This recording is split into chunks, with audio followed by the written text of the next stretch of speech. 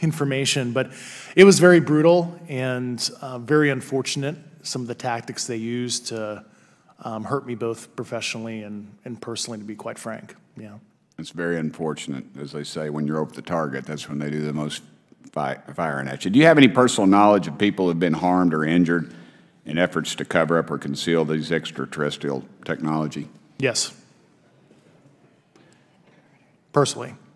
Have anyone been murdered that you would that you know of or have heard of, I guess? I have to be careful asking that question. I directed people with that knowledge to the appropriate authorities. Maybe in a, if we could get in a confidential area of SCIF, we could talk about that. But unfortunately, we were denied access to the SCIF, and that's very unfortunate in this scenario. Mr. Favor, do you believe that you witnessed an additional object under the water in relation to your encounter? I will say we did not see an object. There was something there to cause the whitewater, and when we turned around, it was gone, so there was something there that obviously moved.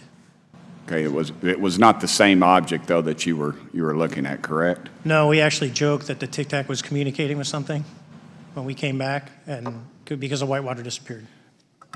We were, in another instance, we're told about the capabilities of a jamming during viewing of when there were some people chasing some of these objects. Did you experience any of that jamming or interrupting your radar or weapons system?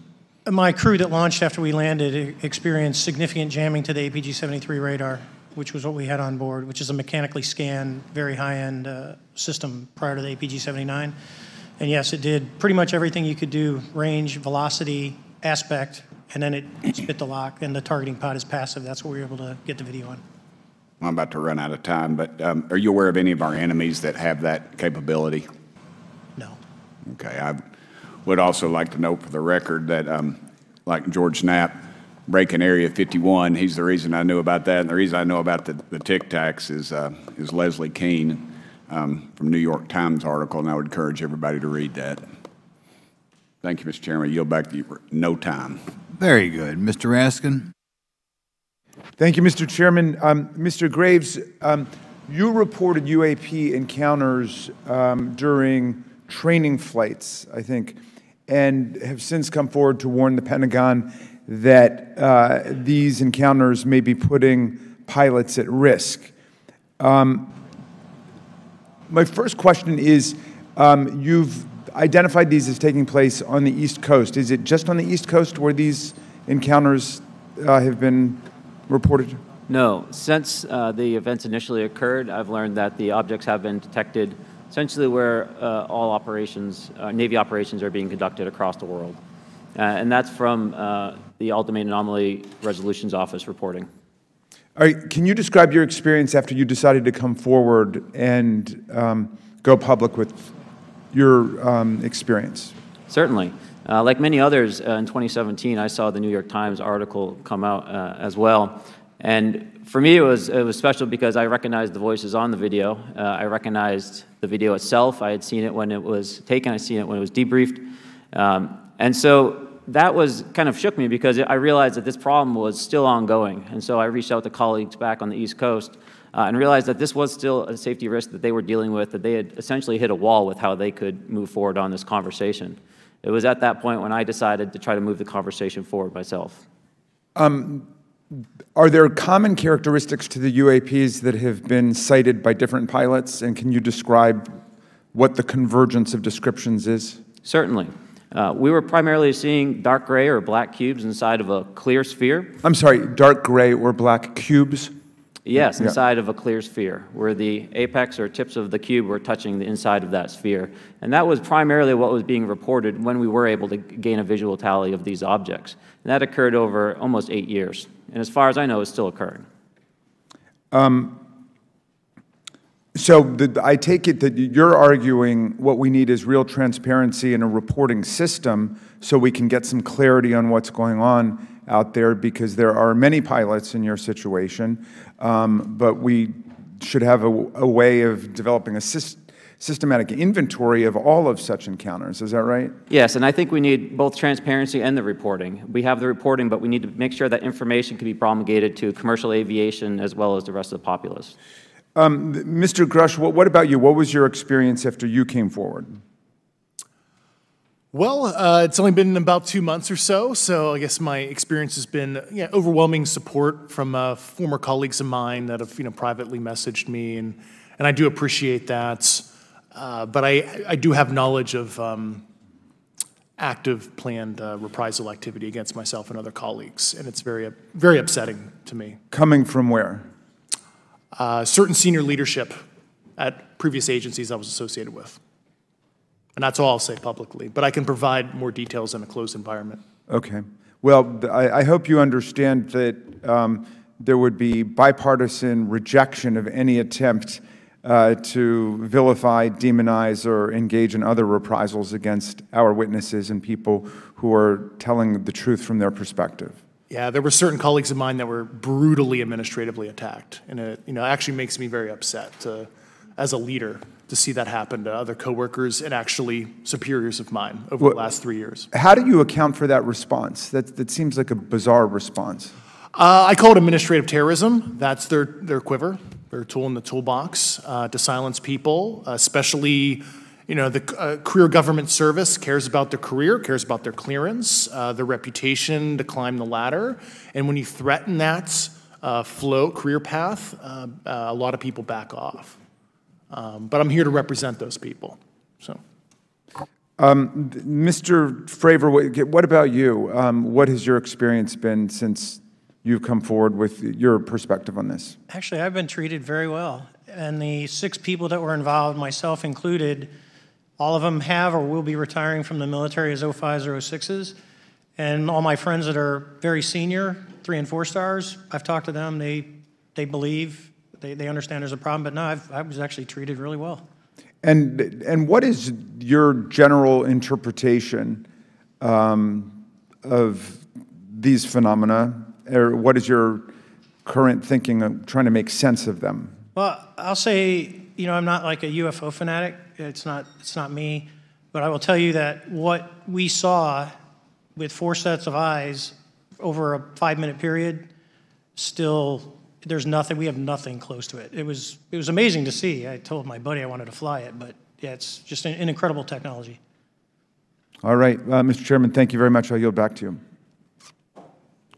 Thanks. On to Ms. Luna. Mr. Grush, in speaking to you yesterday, I just wanted to follow up on Representative Raskin's questions. In the last couple of years, have you had incidences that have caused you to be in fear for your life for addressing these issues? Yes, personally. Okay. Yeah. I just want everyone to note that he's coming forward in fear of his life. To put in perspective, if they were really not scared about this information coming out, why would someone be intimidated like that? To your knowledge, are NHIs working with adversarial foreign governments in either technology exchange programs or back engineering programs? I don't have data on that. I'm not sure. Have you heard or you had people come forward to present that evidence? Not that particular evidence that you just espoused. Okay, on the 19th of April, Dr. Kirkpatrick, head of Arrow, had said that he did not find any evidence of UAPs. You also stated that you had, in your interview, that you had briefed him on information that you were uncovering, but that he did not follow up with you. Were the items that you divulged to him pertinent to national security? Yes, him and I had a classified conversation in April 2022 before he took over Arrow in July 2022, and I provided him some concerns I had. Do you know why he might not have followed up with you? Unfortunately, I cannot read his mind. I wish he did. I was happy to give sage counsel to him on where to look when he took the helm of Arrow. Okay, and then my last question for you before I move to Mr. Graves is you received prior approval from the Defense Department to speak on certain issues, correct? Correct, through DOPSR, DoD Pre-Publication and Security Review, and I just want to remind the public, they're just looking from a security perspective. These are my own personal views and opinions, not the department's. Okay, I'm asking that, though, mainly because I think that there are many people that would like to discredit you So it does bring a certain amount of credibility to your testimony. I'm required by law to do that as a former intelligence officer, or I go to jail for revealing classified information. Yeah, we don't want you to go to jail. My next question would actually be for Mr. Graves. Can you please explain to me in detail the event that occurred at Vandenberg Air Force Base? Certainly. In the 2003 timeframe, a large group of Boeing contractors were operating near one of the launch facilities at Vandenberg Air Force Base when they observed a very large 100-yard sided red square approach the base from the ocean and hover at low altitude over one of the launch facilities. This object remained for about 45 seconds or so before darting off over the mountains. There was a similar event within 24 hours later in the evening. This was a morning event, I believe 8:45 in the morning. Later in the evening, post-sunset, there were reports of other sightings on base, including some aggressive behaviors. These objects were approaching some of the security guards at rapid speeds before darting off. And this is information that was received through one of the witnesses that have approached me at Americans for Safe Aerospace. Was this documented in any official form, whether it was a police blotter? Yes, they had official documentation and records from the event that the witness held over the years. And I'm not going to ask you to do it right now for time reasons, but you'd be able to sketch what was witnessed, correct? And have you seen that before on any other equipment and/or during your flight time? I have not seen what they've described. This object was estimated to be almost the size of a football field, and I have not seen anything personally that large.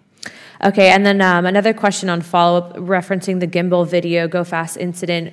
Can you just clarify, because to our understanding, the footage was actually cut off at a certain point, but what happens at the end of that video, just for those Americans specifically that are wanting to know about the rest of that footage? Certainly. There was some uncertainty or instability with the object. It seemed to rock a bit, and that's the last I had seen of the video. Much of the data that I would recommend be analyzed would consist of radar data that would provide precise kinematics on the object, as well as the fleet of objects that were operating nearby. Okay, and follow-up, in regards to the reporting procedures that Mr. Garcia had addressed on, as well as Representative Burchett, with the FAA, to your understanding, pilots that are seeing this, commercial airline pilots, are they receiving cease and desist letters from corporations for coming forward with information in regards to safety for potential airline passengers? I have been made privy to conversations with commercial aviators who have received cease and desist orders. So the American public should know that corporations are putting their own reputations on the not the line, but ahead of the safety of the American people. And I think, would you agree with that statement? It appears so. Okay. And I guess this would be my last, I'm out of time. I yield. I'll be back. Good. Mr. Moskowitz. Thank you, Mr. Chairman. Gentlemen, let's talk about the laws of physics for a second. Mr. Graves and Commander Favor, I heard you talk about speed. When those objects broke the sound barrier, did they make a sonic boom? I was in a jet. You can't hear anything. It's kind of loud in there. Yeah, you're not able to actually personally tell within the vehicle. I will say the objects that we were seeing, they were spherical, and they were observed up to Mach 2, which is a very non-aerodynamic shape. What about G-forces? Let's talk about G-forces of those vehicles. Could a human survive those G-forces with known technology today? No. No, not for the acceleration rates that we observed. Okay. What about what they look like? How close did you get? Did you see a seam or a rivet or a section? And what I mean is, obviously, the jets you're flying have all those things. Did these objects have those? Do you want to go, Ryan? I didn't have the detail to be able to tell that. So we got within a half mile of Tic Tac, which people say that's pretty far, but in airplanes, that's actually relatively close. No, it was perfectly white, smooth, no windows, although when we did take the original FLIR video that is out there, when you put it on a big screen, it actually had two little objects that came out of the bottom of it. But other than that, no windows, no seams, no nothing. Mr. Grush, as a result of your previous government work, have you met with people with direct knowledge or have direct knowledge yourself of non-human origin craft? Yes, I personally interviewed those individuals. Mr. Grush, as a result of your previous government work, have you met with people with direct knowledge or have direct knowledge yourself about ATs, advanced technologies that the U.S. government has? Based on conventional advanced tech, I was briefed to the preponderance of the Defense Department's both space and aerospace compartmented programs, yeah. Do you have knowledge or do you have reason to believe that there are programs in the advanced tech space that are unsanctioned? Yes, I do. Okay. Yeah. And when you say that they're above congressional oversight, what do you mean? Complicated question. So there's, some, I would call it abuse here. So congressional oversight of conventional special access programs, so I'll use Title 10, so DOD as an example, right? So 10 U.S. Code Section 119 discusses congressional oversight of SAPs, discusses the DepSecDef's ability to waive congressional reporting. However, the Gang of Eight is at least supposed to be notified if a waived or waive bigoted unacknowledged SAP is created, and that's public law. Well, so that how does, I don't want to cut you off, but Yeah. how does a program like that get funded? I will give you generalities. I can get very specific in a closed session, but misappropriation of funds and Does that mean self-fund. does that mean that there is money in the budget that is said to go to a program, but it doesn't, and it goes to something else? Yes, I have specific knowledge of that. Yep. Do you think U.S. corporations are overcharging for certain tech they're selling to the U.S. government, and that additional money is going to programs? Correct, through something called IRAD. Okay. Satellite imagery. Let's talk about satellite imagery. We have satellites all over the place, some that we're aware of and many that we're not aware of, right? We're taking pictures of everything at every point and second. Mr. Grush, are you aware, do you have direct knowledge, or have you talked to people with direct knowledge that there are satellite imagery of these events? Well, Congress once again allowed itself to be pushed into appeasing the administration and raising the debt ceiling for the 79th time, paving the way for continued reckless spending and further devaluation of the U.S. dollar. As our national debt continues to skyrocket, how are you protecting your savings? Times like these are a great reminder to diversify a portion of your savings into gold. And you can do that with the help of Birch Gold. Here's the easiest way to do it. Birch Gold will help you convert an existing IRA or 401k into an IRA in gold, and you don't pay a penny out of pocket. As BRICS, Brazil, Russia, India, China, and South Africa band together against the dollar, more and more central banks are diversifying. You know what they're buying, gold. Follow their lead.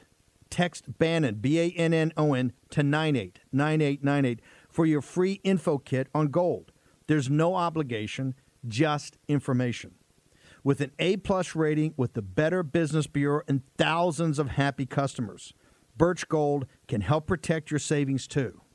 Text Bannon, B-A-N-N-O-N, to 989898. Do it today. Follow the central banks of the BRICS. Take action, action, action, and take that action. It's one of my primary tasks at NGA, since we process, exploit, and disseminate that kind of information. I've seen multiple cases, some of which, to my understanding, and of course I left NGA in April, so that's my information cutoff date. But I personally reviewed both what we call overhead collection and from other strategic and tactical platforms that I could not even explain prosaically. And I have a degree in physics, by the way, as well. And I am aware that you guys have not seen these reports, unfortunately. And I don't know why. Do you have direct knowledge, or you've spoken to people with direct knowledge that this imagery applies to crash sites, crash imagery? I can't discuss that in an open session. Okay. Do you have any information that the U.S. government is involved in a disinformation campaign to deny the existence of certain UAPs? I can't go beyond what I've already stated publicly in my News Nation interview because it touches other sensitivities. Okay. I'll yield the balance of my time back. Thank you, Mr. Chairman.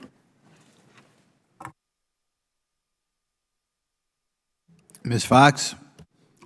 Thank you, Mr. Chairman, and I thank our witnesses for being here today. Mr.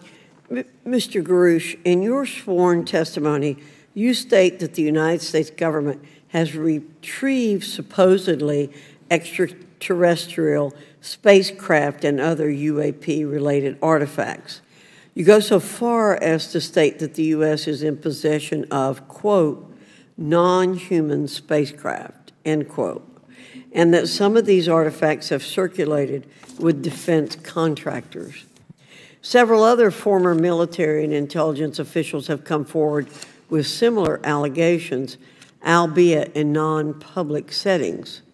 However, Dr. Sean Kirkpatrick, the director of AARO, previously testified before Congress that there has been, and I quote, no credible evidence thus far of extraterrestrial activity or of, quote, off-world technology brought to the attention of the office. To your knowledge, is that statement correct? It's not accurate. I believe Dr. Kirkpatrick mentioned he had about 30 individuals that have come to Arrow thus far. A few of those individuals have also come to Arrow that I also interviewed, Okay. and I know what they provided Dr. Kirkpatrick and their team. Okay. I was able to evaluate Okay, that information. I need to go on. Sure. But my understanding that his statement is accurate, came from a direct quote. And this contradiction is a perfect example of why we need to inject transparency into our government. And for another example, look no further than the pitiful response to the Chinese spy balloon debacle earlier this year. You may remember the mass confusion that ensued when the balloon was first spotted over Montana, 4 days after it first entered U.S. airspace over Alaska. The Biden administration's initial inability to address the object grew into a continuous series of embarrassments. After news of the balloon reached the mainstream media, we were assured that the balloon posed no threat to our security. However, after the balloon was allowed to transit the entire continental United States, fighter jets were scrambled off the coast of South Carolina to shoot it down. This flip-flopping and obfuscation caused needless confusion, fear, and panic across the country. It's my hope, Mr. Chairman, that this sort of confusion will not be repeated. We should investigate the extent to which elements of our government possess or do not possess information that is of critical value to the American people. We owe it to the citizens of this nation to make sure that our government is transparent and accountable. We must make sure that our government provides answers, and Congress must do its duty to solicit those answers. With that, Mr. Chairman, I yield back.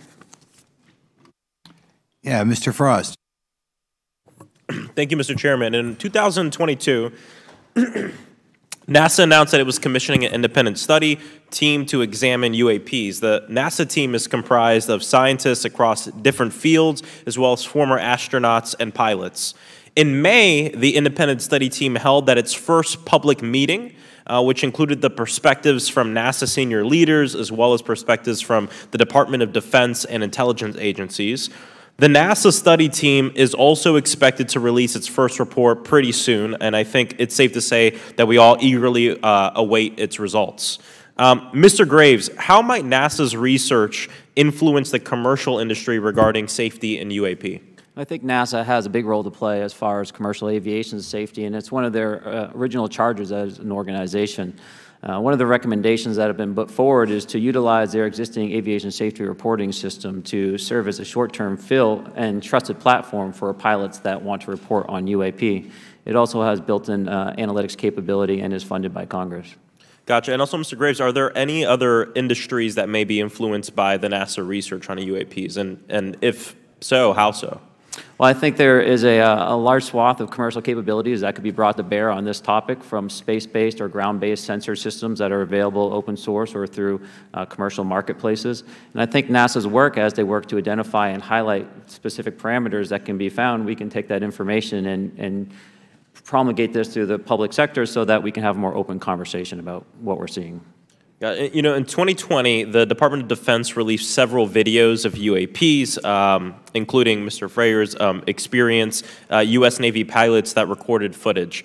In 2021, the Office of the Director of National Intelligence released a preliminary report on UAP events. NASA Administrator Bill Nelson stated that NASA would begin to investigate these events. In fact, I sit on Science, Space, and Technology Committee, and when we were doing a hearing with the NASA Administrator, Bill Nelson, I asked, why NASA needed to be fully funded, and there were many great reasons, but one of them was actually had to do with UAPs. He actually mentioned, is there life out there? I don't know. And so either way, these actions ultimately led NASA to assemble the independent study team that I mentioned earlier. Also in 2021, Harvard University stood up the Galileo Project to research and examine the origins of UAP. So it seems like both, from NASA and in the higher education community, because of the work that y'all have done and people standing up, I think we're seeing some of that stigma slowly going away. Mr. Freyer, do you believe that military pilots feeling empowered to share their UAP experiences has directly impacted the scientific community's research goals on this topic?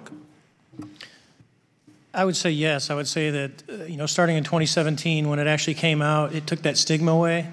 I mean, I've talked to multiple senators who said prior to that, if you'd have mentioned UAP, you'd have been laughed off the hill. And now we're sitting here today for a public testimony on what's actually going on. I'm hoping that this curve will be more of an exponential and we'll get more and more transparent to the level that we can. Yeah. And it's important. I couldn't imagine, I'm not a pilot, but I used to fly gliders in Civil Air Patrol. Huh? Yeah. Pilot? And so either way, I couldn't imagine, being in the glider and seeing something and then not feeling like I had the agency to talk about it. Mr. Graves, can you discuss the importance of seeking scientists to sit on your advisory board? Absolutely. I think ultimately this is going to be a scientific problem. And not only that, it's also an engineering problem. I've been working with the American Institute of Aeronautics and Astronautics to help them stand up a UAP integration committee to help integrate their engineering prowess into this problem. And so, yes, very much, I think this is an engineering and scientific problem as much as a national security problem. And how might Congress help to facilitate partnerships between the scientific community and the UAP focus groups within government? Well, I think one of the things they can do is to have these types of hearings to communicate to the public that this is a topic of interest. I think that there is a pseudo-market, if you will, of interested capabilities and talent that want to approach this topic, and we're seeing that start to grow now. So I think continued conversation, reduction of stigma is going to allow that to flourish and allow answers to help generate themselves. 100%. Well, thank you all for being here and thank you for your work. I think it's important that we keep our top scientific minds focused on this issue and look for ways to increase collaboration. Thank you so much. I yield back. Mr. Comer. Thank you, Mr. Chairman. Let me say I want to thank you for having this hearing, and I want to thank Mr. Burchett, Ms. Luna for leading this hearing. And with that, I yield my 5 minutes to Mr. Burchett. Thank you, Mr. Chairman. I'm going to direct this, I believe, to Mr. Grush, but if any of you all feel like you need to jump in, just jump right in. We're good. Has the U.S. government become aware of actual evidence of extraterrestrial, otherwise unexplained forms of intelligence? And if so, when do you think this first occurred? I like to use the term non-human. I don't like to denote origin. Keeps the aperture open, both scientifically. Right. Certainly, like I've discussed publicly previously, 1930s. Why are so many people buying emergency food right now? As tensions continue to escalate, our fragile food supply chain will break again. One shocking headline spreads panic like wildfire, and grocery stores are empty within hours. That means you really need a proper supply of emergency food on hand before, not after, before disaster strikes. You'll breathe easier knowing you can feed your family in any crisis. Go to mypatriotsupply.com for your 1 week emergency food supply. That's mypatriot.com for your 1 week emergency food supply. My Patriot Supply is the nation's largest preparedness company with millions of happy, worry-free customers. It comes in a nifty ammo can that's loaded with delicious food. There's no skimping with these meals, offering over 2,000 calories per day. Don't skip the special $30 savings available this week only on the 1 week emergency food supply. This week only, $30 off. Go to mypatriotsupply.com. That's mypatriotsupply.com. Action, action, action. Use your agency. Take advantage of this special. Can you give me the names and titles of the people with direct firsthand knowledge and access to some of this crash retrieval, some of these crash retrieval programs, and maybe which facilities, military bases the recovered material would be in? And I know a lot of Congress have talked about we're going to go to Area 51, and and there's nothing there anymore anyway. It's just and we move like a glacier. And as soon as we announce it, I'm sure the moving vans would pull up. But please. I can't discuss that publicly, but I did provide that information both to the Intel committees and the Inspector General. And we could get that in the SCIF if we were allowed to get in a SCIF with you. Would that be probably what you would think? Sure, if you had the appropriate accesses, yeah. What special access programs cover this information, and how is it possible that they have evaded oversight for so long? I do know the names. Once again, I can't discuss that publicly and how they've evaded oversight. In a closed setting, I can tell you the specific tradecraft used. All right. When do you think those programs began, and who authorized them? I do know a lot of that information, but that's something I can't discuss publicly because of sensitivities. All right. If any of y'all want to jump in on any of this, you're more than welcome to. What level of security clearance is required to fully access these programs? Well, anybody who has... and I say that because myself, Representative Gates and Representative Luna were basically turned away at one point at Eglin. So please go right ahead. Certainly difference between member access and, say, somebody like me, but anybody who has a TSSCI clearance and meets the eligibility criteria, the access adjudicative authority should be able to grant you access. Mr. Burchett, if you'll yield, so just to put a fine point on that, there's nothing that you're aware of that's above special access program classification. It's a misnomer that there's anything actually above top secret. Executive Order 13526 delineates the classification levels. Right, but I draw a point on that because we can have access to those programs, and so the notion that we're not being given that access sort of defies our typical muscle memory here in Congress. Thank you, Mr. Burchett. I'll yield back to you. Thank you, Mr. Gates. Along those lines, Title 10, you may not know this or not, but Title 10 and Title 50 authorization, they seem to say they're inefficient. So who gets to decide this, in your opinion, in the past? It's a group of career senior executive officials. Okay, are they government officials? Both in and out. Do what? Both in and out of government, and that's about as far as I can go there. Yeah. All right, well, that leads to my next question. Which private corporations are directly involved in this program? How much taxpayer money has been invested in these programs, to your knowledge? I mean, we know we audit the Pentagon every year, and I've been here 5 years, and they failed the dadgum thing every year. They lose over $1 billion a year, we think, and I was told the Department of Defense maybe 60% of their assets are unaccounted for, whatever the heck that means.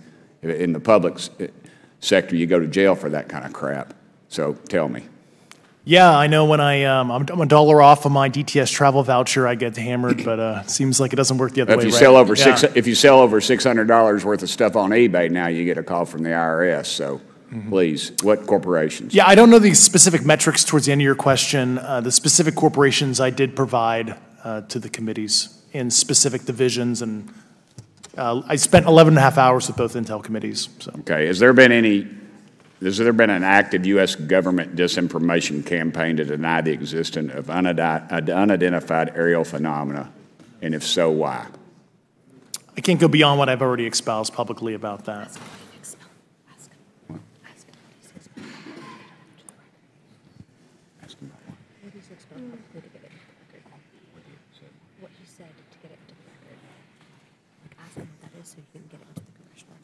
Okay, I've been told to ask you what that is and how to get it in the record. What have you stated publicly in your interviews for the congressional record? If you reference my News Nation interview and I talk about a multi-decade, campaign to disenfranchise public interest, Sorry, basically. Mr. Chairman, I've gone. Yeah. Thank you. I apologize, Mr. Chairman. I yield back negative 21 seconds. Thank you. Ms. Ocasio-Cortez.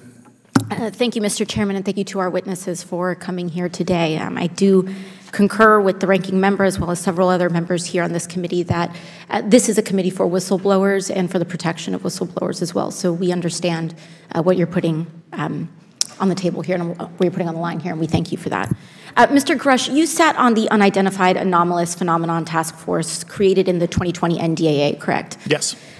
There have been some things that have been mentioned here during this hearing that I wanted to pick up on. Mr. Graves, you mentioned specifically during the answers to one of your questions, you named Boeing contractors being engaged in an incident regarding this red cube about a football field wide. I was wondering if you could speak a little bit about the interaction, or Mr. Grush, either of you, the interactions between defense contractor companies and any UAP-related programs or activities. So I'll just say that the information about the contractor himself were provided by a witness, and I have no particular detail in that relationship. Mr. Grush.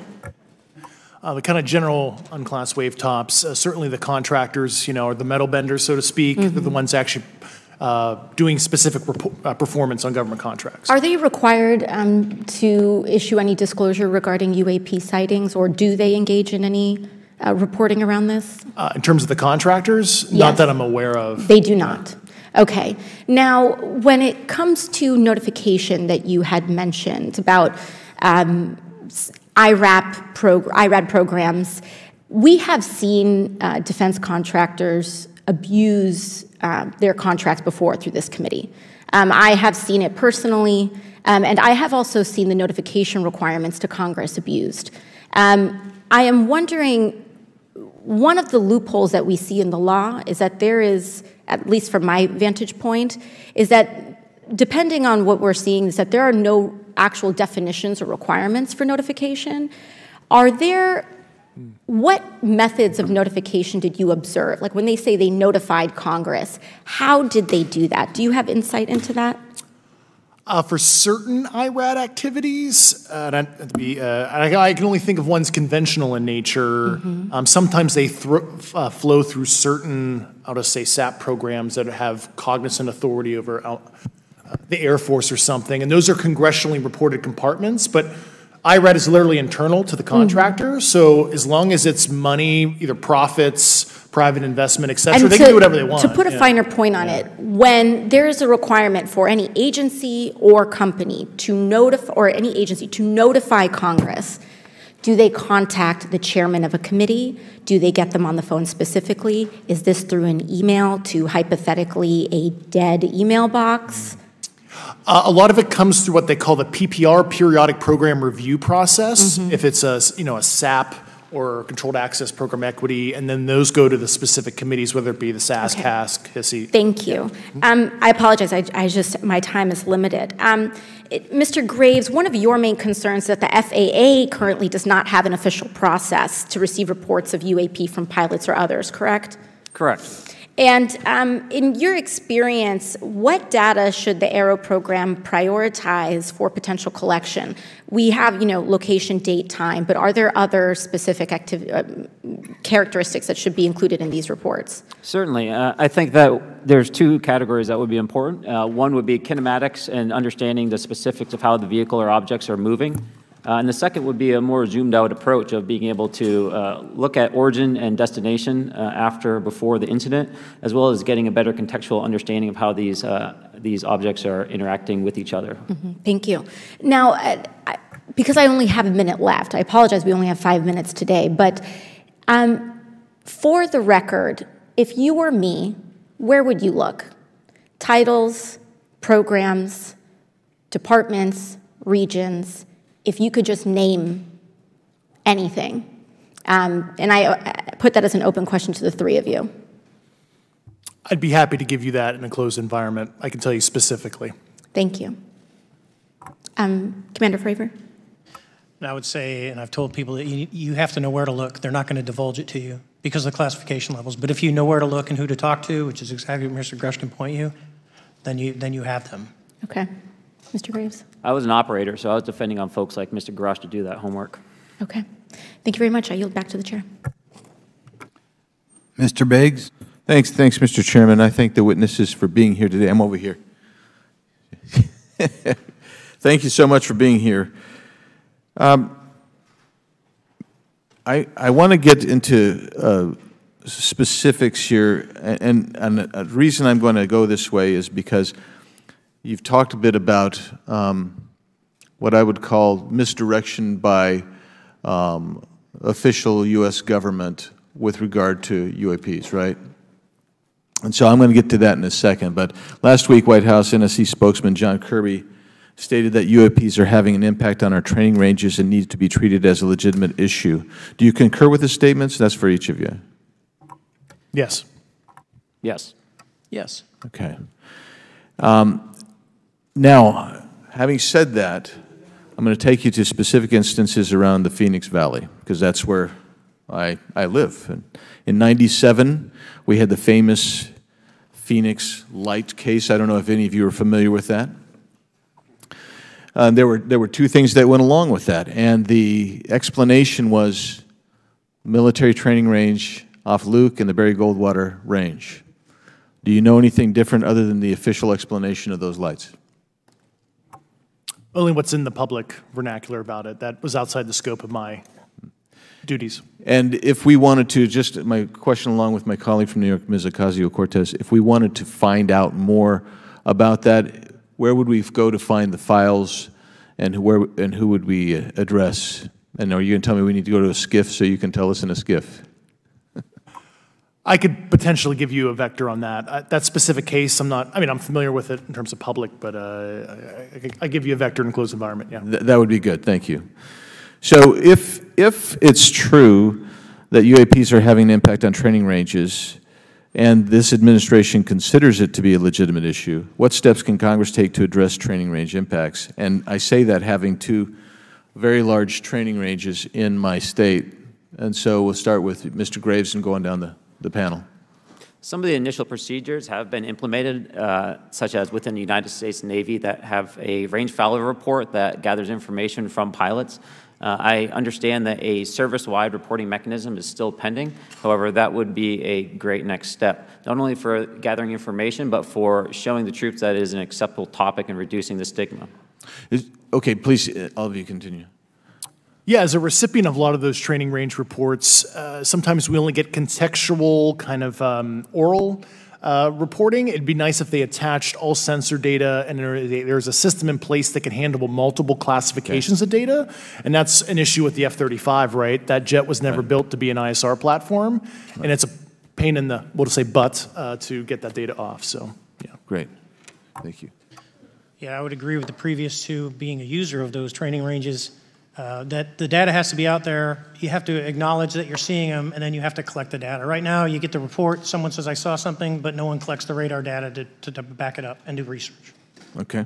Do you believe that the 2019 classification guidelines for UAPs interferes with the federal government's ability to be transparent with the American people? And do you think we need to be more transparent with the American people? All of you, yeah. I'll say yes to that.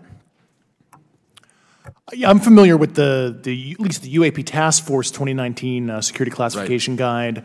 I think it's fair. I did actually help author that with the you got a bias that way then. But I will say, I'll call it a lazy attitude about declassifying videos. I mean, I've seen some of the videos of the recent shoot down, and I saw no reason that couldn't have been released as long as they mask some data. The American people deserve to see that imagery and full motion video. I would think, well, in my opinion, I will say things are overclassified. I know for a fact the video or the pictures that came out in the 2020 report that had the stuff off the East Coast, they were taken with an iPhone off the East Coast. A buddy of mine was one of the senior people there, and he said they were originally classified at TSSCI. And my question to him was, what's TSSCI about these? They're an iPhone literally off the vacapes. That's not TSSCI. So they're overclassified, and as soon as they do that, they go in a vault, and then you all have to look for them. Okay, imagine you're at your doctor's office. Your doctor glances up from the chart and says, and I quote, "Hey, whatever you're doing, keep it up," end quote. Now, that's the Field of Green's Better Health Promise. Check out this customer testimonial. He said, and I want to quote here, "I've been taking Field of Greens, and this is the second time my doctor has danced into the room praising my blood results. Credit where credit's due. Thanks, Field of Greens," end quote. Now, each fruit and vegetable in Field of Greens was medically selected for a specific health benefit. Some support vital organs like heart, lungs, and kidneys. Others support metabolism for healthy energy and weight loss.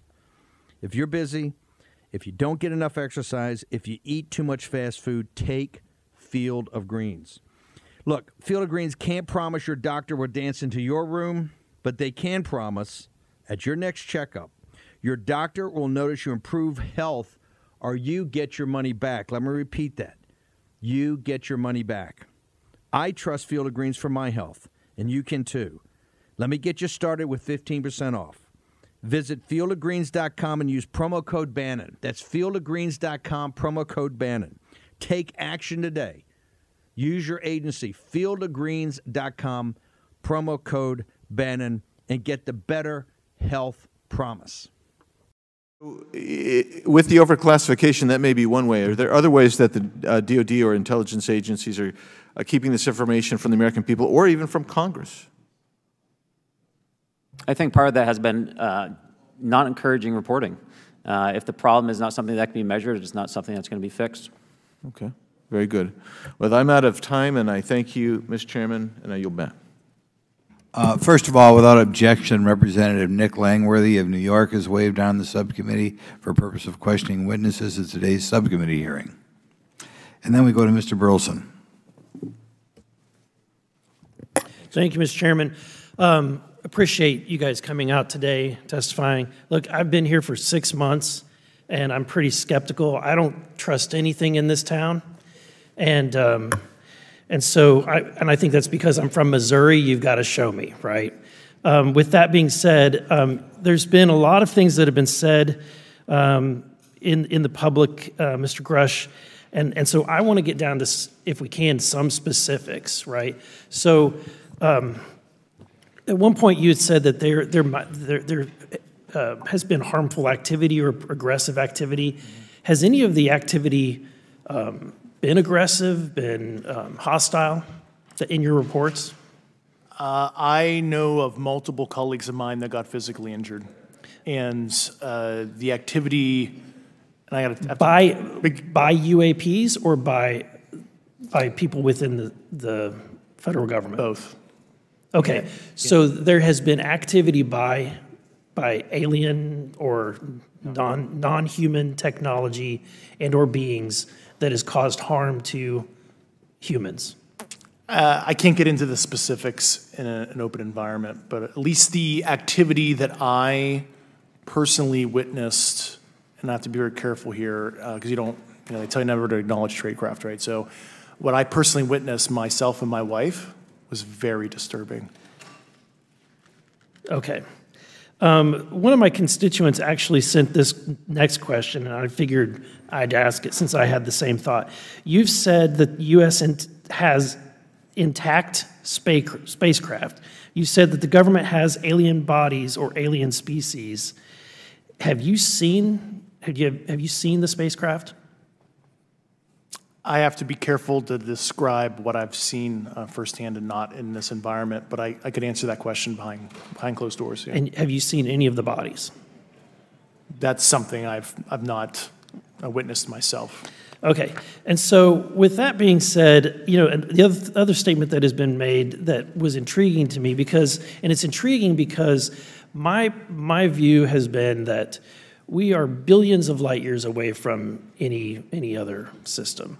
And the concept that an alien species that's technologically advanced enough to travel billions of light years gets here and somehow is incompetent enough to not survive Earth or crashes is something that I find a little bit far-fetched. And with that being said, you have mentioned that there's interdimensional potential. Could you expound on that? Yeah, to answer your first question, and I'm here as a fact witness and expert, but I will give you a theoretical framework, at least to work off, to kind of espouse crashes, regardless of your level of sentience, right? Planes crash, cars crash, n number of sorties, however high, a small percentage are going to end in mission failure, if you will, as we say in the Air Force. And then in terms of multidimensionality, that kind of thing, the framework that I'm familiar with, for example, is something called the holographic principle. It derives itself from general relativity and quantum mechanics, and that is, if you want to imagine a 3D object such as yourself casting a shadow onto a 2D surface, that's the holographic principle. So you can be projected, quasi-projected from higher dimensional space to lower dimensional. It's a scientific trope that you can actually cross, literally, as far as I understand, but there's probably guys with PhDs that we could probably argue about that. But you have not seen any documentation that that's what's occurring? Only a theoretical framework discussion, yes. Okay. Okay. Occam's razor is that these aircraft, have they been identified that they are being produced by domestic, military and contractors? Is there any evidence that that's what's being recovered? Not to my knowledge, plus the recoveries predate a lot of our advanced programs that I previously am witting of. So, would it be safe to say that there could be a scenario today where you have an aircraft that crashes and because it's been involved in one program from one federal agency, and but the agency that retrieves it is not aware of that program, and to them it appears alien in origin? I mean, that's a hypothetical situation. I'm not aware of any historical situation that would match that you described. So you're not aware? It has not happened that you're aware of? That I'm aware of. Thank you, Mr. Chairman. I yield back.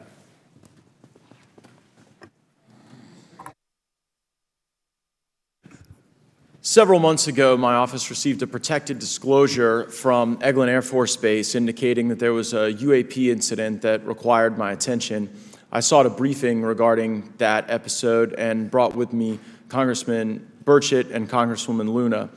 We asked to see any of the evidence that had been taken by flight crew in this endeavor and to observe any radar signature as well as to meet with the flight crew. We were not afforded access to all of the flight crew. And initially, we were not afforded access to images and to radar. Thereafter, we had a bit of a discussion about how authorities flow in the United States of America, and we did see the image. And we did meet with one member of the flight crew who took the image. The image was of something that I am not able to attach to any human capability, either from the United States or from any of our adversaries. And I'm somewhat informed on the matter, having served on the Armed Services Committee for 7 years, having served on the committee that oversees DARPA and advanced technologies for several years. When we spoke with the flight crew, and when he showed us the photo that he'd taken, I asked why the video wasn't engaged, why we didn't have a FLIR system that worked. Here's what he said. They were out on a test mission that day over the Gulf of Mexico. And when you're on a test mission, you're supposed to have clear airspace. Not supposed to be anything that shows up. And they saw a sequence of 4 craft in a clear diamond formation for which there is a radar sequence that I alone have observed in the United States Congress. One of the pilots goes to check out that diamond formation and sees a large floating, what I can only describe as an orb. Again, like I said, not of any human capability that I'm aware of. And when he approached, he said that his radar went down, he said that his FLIR system malfunctioned, and that he had to manually take this image from one of the lenses, and it was not automated in collection, as you would typically see in a test mission. So I guess I'll start with Commander Fravor. How should we think about the fact that this craft that was approached by our pilot had the capability of disarming a number of the sensor and collection systems on that craft? Well, I think this goes to that national security side, and you can go back through history of things showing up at certain areas and disabling our capabilities, which is disheartening. And for us, I mean, like I said, it completely disabled the radar on the aircraft when it tried to do it, and the only way we could see it is passively, which is how he got that image. So I think that's a concern on what are these doing, not only how do they operate, but their capabilities inside to do things like this. And how should we think about 4 craft moving in a very clear formation, equidistant from one another, in a diamond, in all of the phenomenon, perhaps, Mr. Grave, that you've analyzed, have we ever seen multiple craft in a single formation? I have one particular case, and that was during the gimbal incident. The recording on the AT FLIR system shows a single object that rotates. You hear the pilots refer to a fleet of objects that is not visible on the FLIR system, and that was something that I witnessed during the debrief as part of the radar data on the situational awareness page. I would like to add, however, Congressman, there's a small bit of anger, I would say. I would feel that those pilots are still facing that difficulty in reporting this topic, and they don't have the tools to be able to mitigate this issue. It just goes to show how serious this is and why this is such an important issue for our pilots and for our nation. It was stated explicitly to me by these test pilots that if you have a UAP experience, the best thing you can do for your career is forget it and not tell anyone. Because any type of reporting, either above the surface or below the surface, does have a perceived consequence to these people, and that is a culture we must change if we want to get to the truth. Mr. Chairman, I would observe that perhaps as we move forward from this hearing, there are some obvious next steps. Every person watching this knows that we need to meet with Mr. Grush in a secure, compartmentalized facility so that we can get fulsome answers that do not put him in jeopardy and that give us the information we need. Second, I would suggest that the radar images that were collected of this formation of craft out of Eglin Air Force Base, and specifically the actual image taken by the actual flight crew that we can actually validate, be provided to the committee, subpoenaed if necessary, so that we're able to track how to get this type of reporting and analysis done in a more fulsome way. That would be my recommendation, humbly, as a guest here of the Fine Oversight Committee. I yield back. Ms. Mays?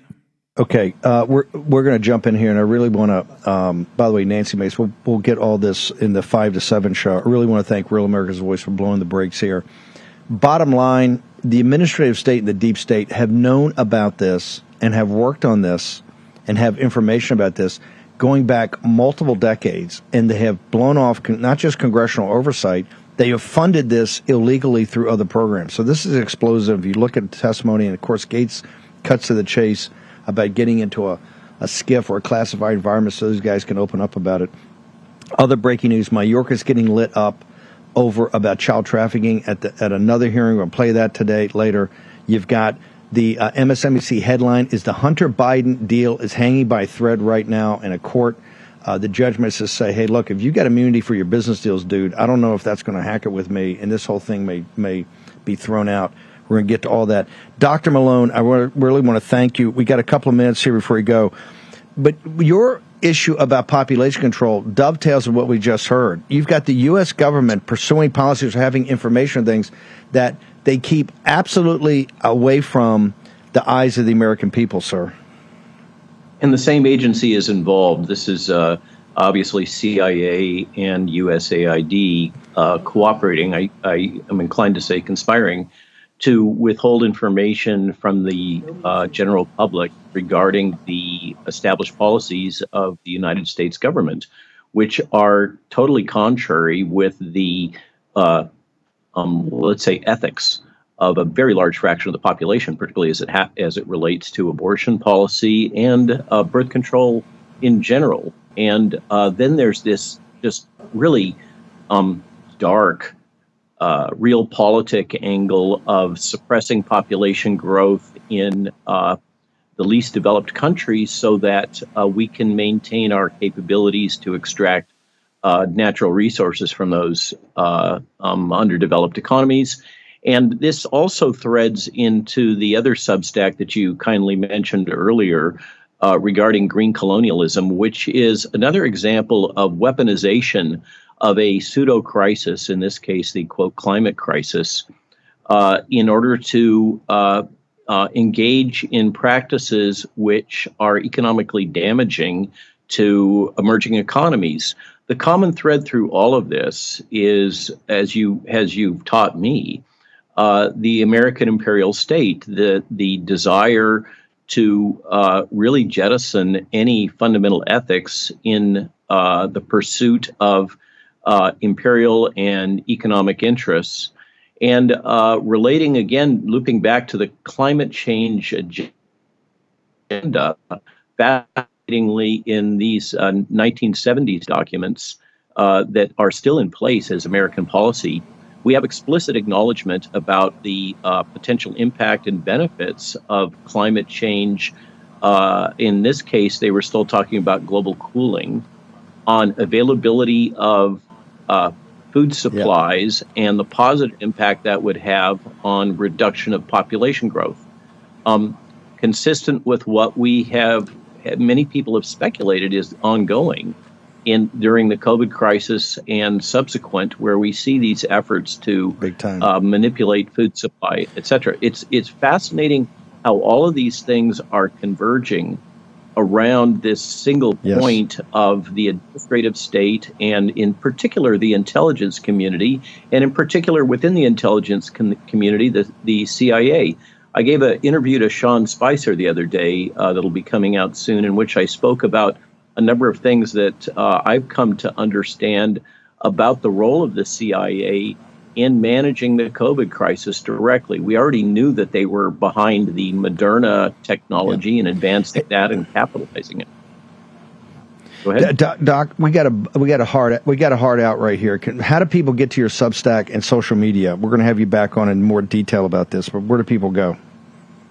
Thank you, Steve. It's always a pleasure, and I'm forever indebted to MAGA and the War Room and the Posse.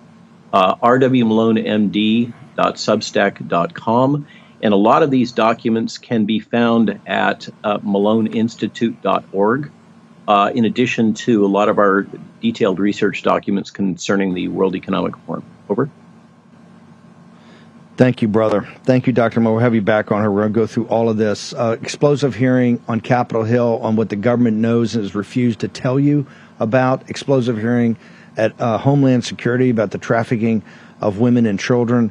Also, we can report right now across the wire, the Hunter Biden deal looks like it is off. I want to repeat that. The Hunter Biden deal is off. Game on, baby. Charlie Kirk picks it up from here. 2 hours of populist nationalism on Real America's Voice, followed by Jack Posobiec. We're going to be back from 5 to 7 with all the players you heard today and much, much more. See you back in the Worm at 5. We will fight till they're all gone. We rejoice when there's no more. Let's take down the CCP. For War Room veterans, you know we have been all over this supply chain issue with China and medications and the active pharmaceutical ingredients. China has a stranglehold on us where there's a way to break that. Jace Medical. I got an emergency medication kit from them. The FDA just declared a global shortage of medication and warned that critical antibiotics are in extreme short supply across the United States. But you know that because you're a viewer or listener of the show. Now, here's the action you can take to correct. Do yourself and your family a favor and get your Jace case right now. It's a pack of 5 prescription antibiotics you'll have on hand for common emergencies. Just visit jacemedical.com. That's Jace, J-A-S-E, jacemedical.com. Take a few minutes and fill out the form. Your information will be reviewed by a board-certified physician, and your medication will be dispensed by a licensed pharmacy at a fraction of the regular cost. You'll be glad you have the Jace case. Go to Jace Medical, that's one word, J-A-S-E medical.com, and enter code Bannon at checkout for a discount on your order. That's promo code Bannon at Jace, J-A-S-E medical.com. You know what the problem is because you've watched the show. You can take action and break that problem by going to Jace Medical and get your Jace case today. Action, action, action. Folks, let me tell you about Solti. It's a company that makes a soft gel supplement rich in antioxidants to help people like you and me keep a healthy heart. While COVID gets all the headlines, it's important to realize that heart disease kills nearly 700,000 Americans every year. Yes, heart disease is the number one killer every year, year in and year out. Heart disease builds over time. Hypertension, high blood pressure, bad cholesterol, diabetes, all of it affects our heart. A healthy heart is key to being energetic as we get older. It is never too early to take care of your heart. You see, heart disease sneaks up on us. You can start in your 30s, and when this happens, you're at serious risk by the time you turn 60. If you want to take care of your heart and those you care about, please go to warroomhealth.com. That's warroomhealth.com. All one word, warroomhealth.com. Use the code WARROOM at checkout to save 67% of your first shipment. That's code WARROOM at checkout to save 67%. And do it again. Warroom Health, all one word, warroomhealth.com.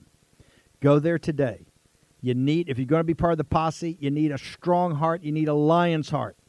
How we're going to do that is with Solti. Go there, do it today. Check it out.